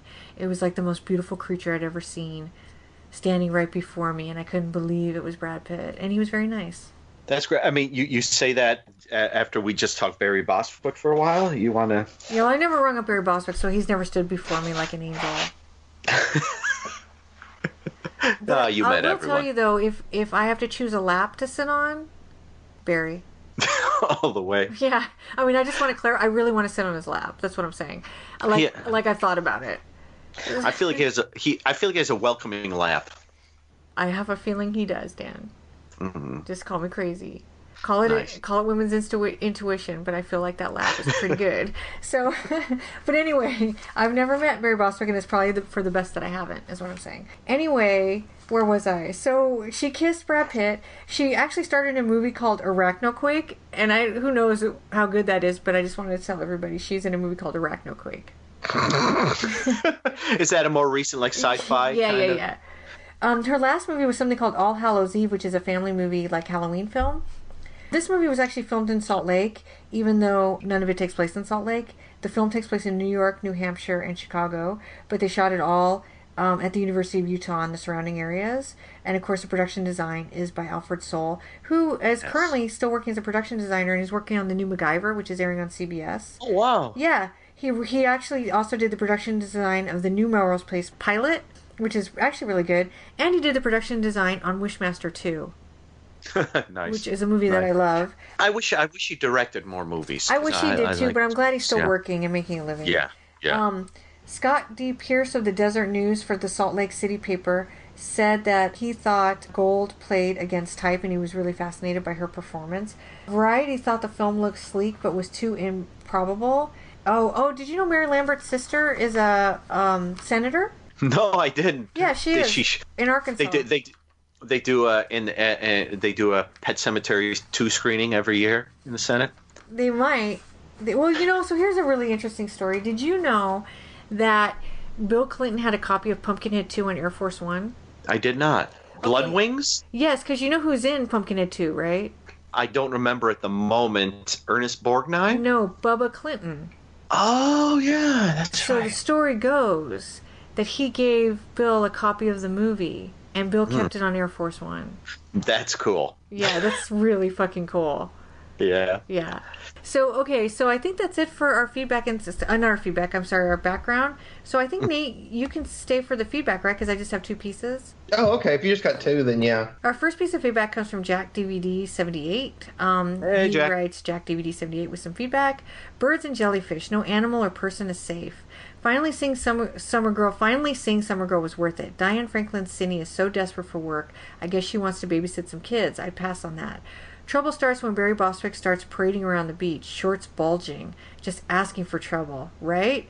Of course, it's all Cindy's fault that she's tempted by this older man. I like how he puts it on Barry Bostwick's shoulders because he just happens to be packing a load.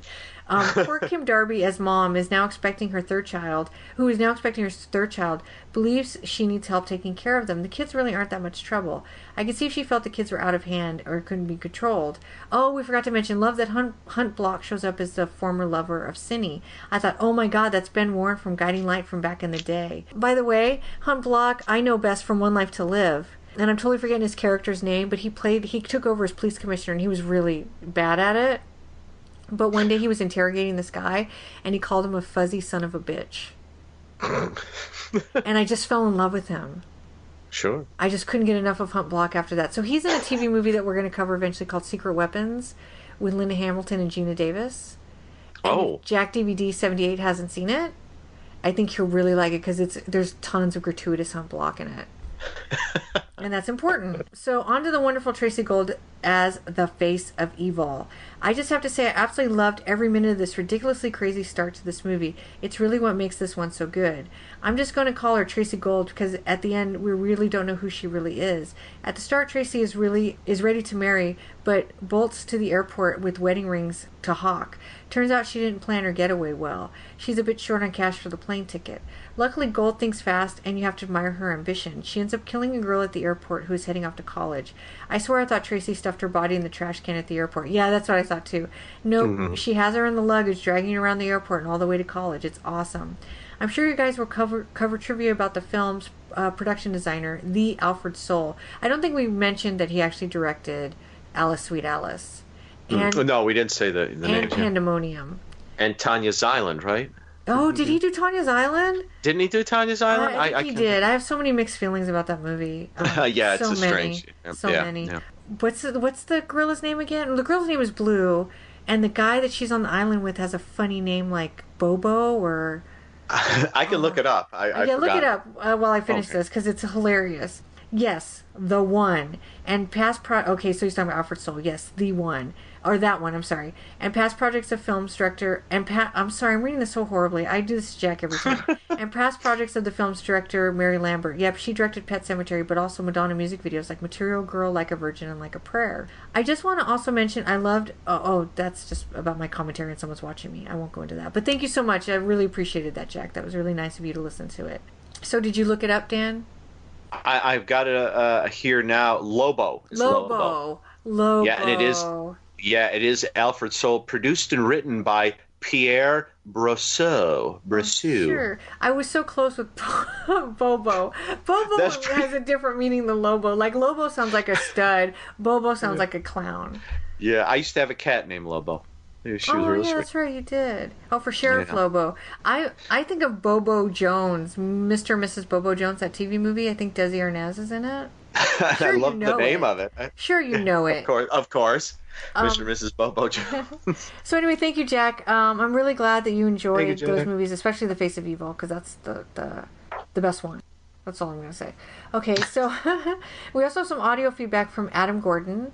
Adam Gordon here, and Face of Evil had a really interesting first 10 minutes, with a noir-type setup, including a jilted fiancé on the hunt for his ex. Then the film jumped the shark at the exact moment the suitcase started moving, taking a turn to the comically absurd. Should it have taken 3 months for Janelle to conclude that something was strange? And what about the trail of countless crimes, larceny, felonious assault, and murder? Sure, that's one thing, but getting on a commercial flight without a photo ID and stealing someone else's term paper? Now Brienne/Darcy/Barbara has gone too far. Is Gould's character truly evil by historic standards, or just amoral, impulsive, obsessive, and stupid? Childlike, as quoted in the film. Given the fact that the main character thought literally 0 seconds ahead before taking any actions, I'm going with choice B, though she could think on her feet. It's as though the screenwriter copied and pasted random story elements from other crime fiction and films to make this Frankenstein, right up to the end where the cop says that the case against Barbara could be circumstantial. Almost like a the end with a question mark. Between this film and Lady Killers, I have learned that artists sure do have a lot of deadly weapons at their disposal. For a brief after the credits, it's the fiancé murder that nails Barbara, with fresh fingerprints all over the truck, and his blood found on her clothes, underneath all of that paint. She gets life, but only because New Hampshire is in a death penalty state. 10 states are happy, though, to get a killing spree cleared. The theme of this double feature was films featuring vixens, but it could have also have been films featuring obliviousness, as exemplified by the Shelburnes and Company in the nightcap Summer Girl. So let me get this one straight. The widower is now dating someone who happened to be, as far as he knew, near 2 previous, quote, suicides, one of which was his former wife's, and the other was executed by jumping, and then decides to confront said girlfriend right on the edge of a cliff? And Pete wasn't the only male character thinking below the belt. Mary was too slow on the uptake as well. And why, after being drugged a second time, did she not yell at the people 20 feet away on the beach to call an ambulance before slipping into unconsciousness?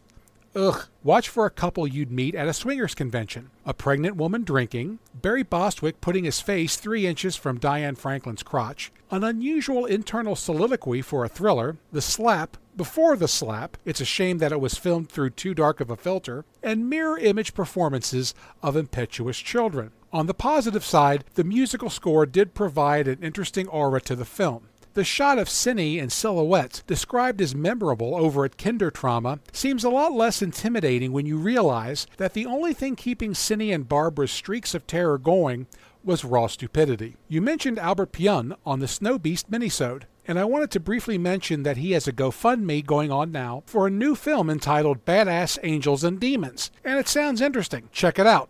Thanks again, Amanda. Thank you, Adam. Thank you, Adam. We always love your feedback. It's always really good. Something that you didn't mention, but while I was listening to it, that made me think of something I wanted to mention was one of the things I really love about Face of Evil is the setting itself. It really feels like fall and winter, and those are my favorite seasons. Yeah, and I just love the feel of the movie. It's like, especially the fall parts when they go to Thanksgiving at her. I guess it's not Thanksgiving yet. They go to her house. They crash Janelle's house, the dad, and hang out there, and they're playing basketball, that scene. And they're all in their sweaters and coats, and it really feels crisp and like very autumn. Yeah. And I just, even if the movie had nothing else happening, it really captured seasons for me. And I forgot to mention that. I think it's really beautiful, actually. But yeah, you're right. These characters are stupid, Adam. I'm not going to lie. Yeah. They're all dumb. And sometimes you got to let it ride. Yeah, that's what I think. I think he brings up a lot of good points. I think it's interesting the way he was talking about Barry Bostwick and Diane Franklin's crotch. I don't remember that. But I don't quite remember. That seems a little edgy for TV. A little edgy. Yeah, I think with these types of films, hopefully you know what you're getting into when you turn on your TV that night, and you just kind of like hope for the best. And in general, in terms of just shut your brain off sort of eye candy thrillers, I think that these do pretty good jobs. Agree. And Albert Pyun's awesome. Yeah, he is. Yeah, I'd like to see his is it Invasion, the film that's shot all from like dashboard cams. Oh wow. I think he made it a few years ago. It's something alien related. It sounds interesting. I don't know how good it is because he can be a bit uneven.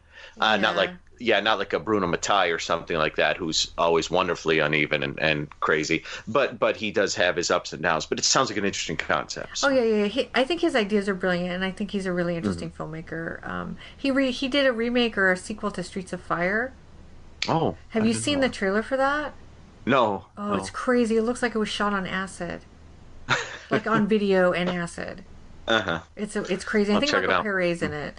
So, but I've never seen the film itself, but it looks really neat. So, okay, so that's the feedback. You can find us on Facebook at the Made for TV Mayhem Show. You can find us on Twitter, I think, at TV Mayhem Podcast. And you can email us at tvmayhempodcast@gmail.com. I can never remember our URL, but it's something like tvmayhempodcast.wordpress.com. Dan, if you could just tell us in like a very short like capsule, so we can still have Nate here because it's getting late. Yeah, eventually Super Train. I had my... Yes. Good night, everybody. Eventually Super Train, Bleeding Skull book, Some Polish American Guy Reviews Things.blogspot.com, 80s action movies on the cheap. I'm working on a new book now, and that's it in a nutshell. That's what's going on. Perfect. Wow. So you're so concise today, Dan. Yay! Yeah, we all turned out concise. Now we're going to ramble for 10 minutes about how concise we are. Yeah, but I hope people like it. I'm so used to us rambling that I'm worried that people are going to be like, well... Where'd the ramble go? Yeah, I don't know if people like it or not. So if you like the ramble, let us know. Get in touch with us. But Nate, do you have anything going on? No. Well, where are you on The Hysteria Continues? Because I've fallen really far behind because you're just shitting them out so fast. Let's see. Well, we did a bunch of episodes all at once because Eric and Justin were going to be out of town at different times. So it pretty much made this whole entire month impossible to record. So we did a bunch in advance. I think Slumber Party Massacre 3 is coming up next. Oh, okay. I think. You know, you guys are going to do Shadows Run Black. Have you recorded that yet? Oh. Not yet. Okay. Fun. Yeah, I left a really long comment about it on The Hysteria Continues because we covered that on Podcast Mania. We did, yeah. And I went kind of deep into into that one. I think it's kind of an interesting film, so I'll be excited to hear your guys' opinion of it. I'm excited to cover it. I haven't seen it in a long time. Yeah, I don't think it's my favorite film, but I think it's one of the more fascinating movies to come out in that era. Personal opinion. But anyway, whatever. I can't wait to hear your episode. So check out The Hysteria Continues. They do have a Patreon, so check that out too and support them if you can. So we'll see you guys next time. Thank you so much for listening, and drop us a line and say hey. Good night, everybody. Good night, everyone. Good night.